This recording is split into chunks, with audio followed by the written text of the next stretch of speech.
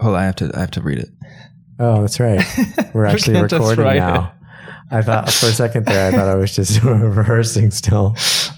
You can't just write it and then it's just on the podcast. Today is Tuesday, November 20th, 2018, and you're listening to the official Vue News. I'm Greg Pollock. And I'm Adam Jar. You can find links to all the stories we talk about in our weekly newsletter and on news.vuejs.org.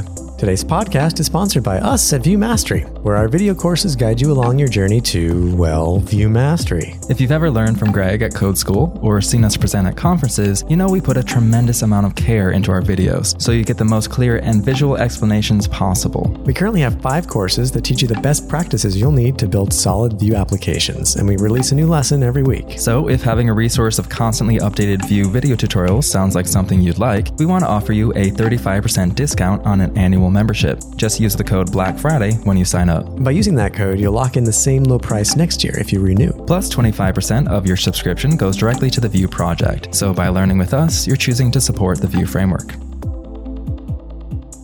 A bunch of slides from VueConf Toronto have been released, along with new videos from the Connect.Tech Vue track. These talks include building forms for an engaging user experience by Divya Sadi-Haran, Angular features in Vue.js by Natalia Tepluhina, and a talk called New to Front-End Dev, Get Rocking with Vue.js by Diana Rodriguez.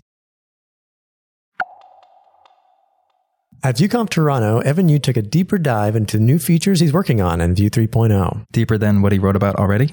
Yeah, actually. In the talk, he spoke about how Vue 3.0 is going to be faster, smaller, easier to use, more native-friendly, and have more maintainable source code. I definitely like the idea of making it faster. So how is he making it possible? Well, Evan mentioned doing a virtual DOM rewrite with more efficient code, and also using proxy-based observation. Right, because Reactivity is currently using object.defineProperty. You got it. And with Vue 3, it'll be using proxies, which double the speed and use half the memory. That's pretty awesome. You can read more about the other optimizations in our blog post.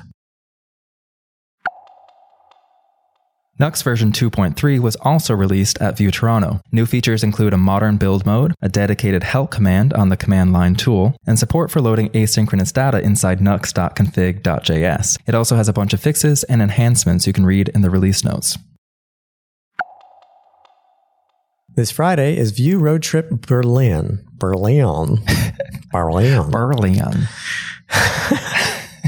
This Friday is Vue Roadtrip Berlin with a bunch of great speakers at this day-long event. It'll be followed by a special after-hours Vue Vixens workshop. When you first learn Vue, computer properties can be a little confusing. Yeah, everyone wonders, why don't I just write a method instead? Right, which is why I want to mention Sunil Sandhu's blog post on real-life use cases for computer properties. He covers 3 different simple examples for using computed properties. Anything you hadn't seen before? No. Nothing I haven't seen before. Great. But he shows how to use it for a shopping cart total, string concatenation, and number calculation to help make computed properties a little more clear. When you think about state management in a Vue app, you think of Vuex, of course. Right, but this week I read about how Snipcart chose Redux instead. You mean React's version of Vuex? Well, that's the thing. Redux isn't an official React library. It's actually standalone and framework agnostic. Because Snipcart needed their SDK to be universal, it was the better choice for them because it gives devs using their service freedom versus forcing them into using Vue. Freedom. Freedom. Isn't that George Michael? I don't know. I'm just thinking of Respect by Aretha Franklin now. Oh. What was I? Yeah, so in their article, they talk about how they leverage Redux Observable and how they plug Vue.js into a reactive store. If you're new to Vue and you want to add it to an existing project, Blunt Jackson wrote up a simple tutorial that shows you how to drop in the Vue.js library CDN and start coding up components. Yeah, I've actually talked to a few people who've used this method to build Vue into bigger enterprise applications. Yeah, it's a great way to get an app started with Vue. If you want to dip your toes into Nuxt, Vue School is offering a free course to get you acquainted with the library. The 3-section course walks through the Nuxt fundamentals so you can get started creating universal applications. Have you heard of offline first Vue apps? I build all my applications offline first, and then when they're ready, I deploy them. Right. In this case, we're talking about building an application that stores data locally, and when there's a network connection, syncs that data to the server and resolves any data conflicts. Yeah, that's quite different than what I do. I think everybody does that.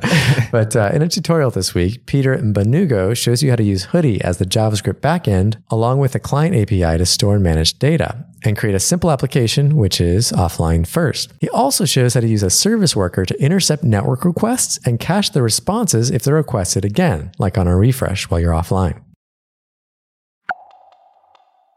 Most Vue developers know that a component has a property to access its DOM element, $EL. But did you know that you can access the vnode too with $vnode? Oh, wow. I didn't know that. But why would you want to access the virtual DOM node? So Michael Gallagher wrote about this in a Medium post recently. He was encountering an issue where when the ID of a record was updated, the existing component for that data was destroyed and a new one was being created. And this resulted in an awkward flicker on the screen. So to fix this, he tapped into setting the ID of the vnode, which solved his issue. That's an interesting approach. Yeah, there's definitely alternative ways to handle a situation like this, but it's worth knowing about $vnode in case you ever need to use it. Thanks for listening to the official Vue News podcast. Tune in every week for the latest news in the Vue community.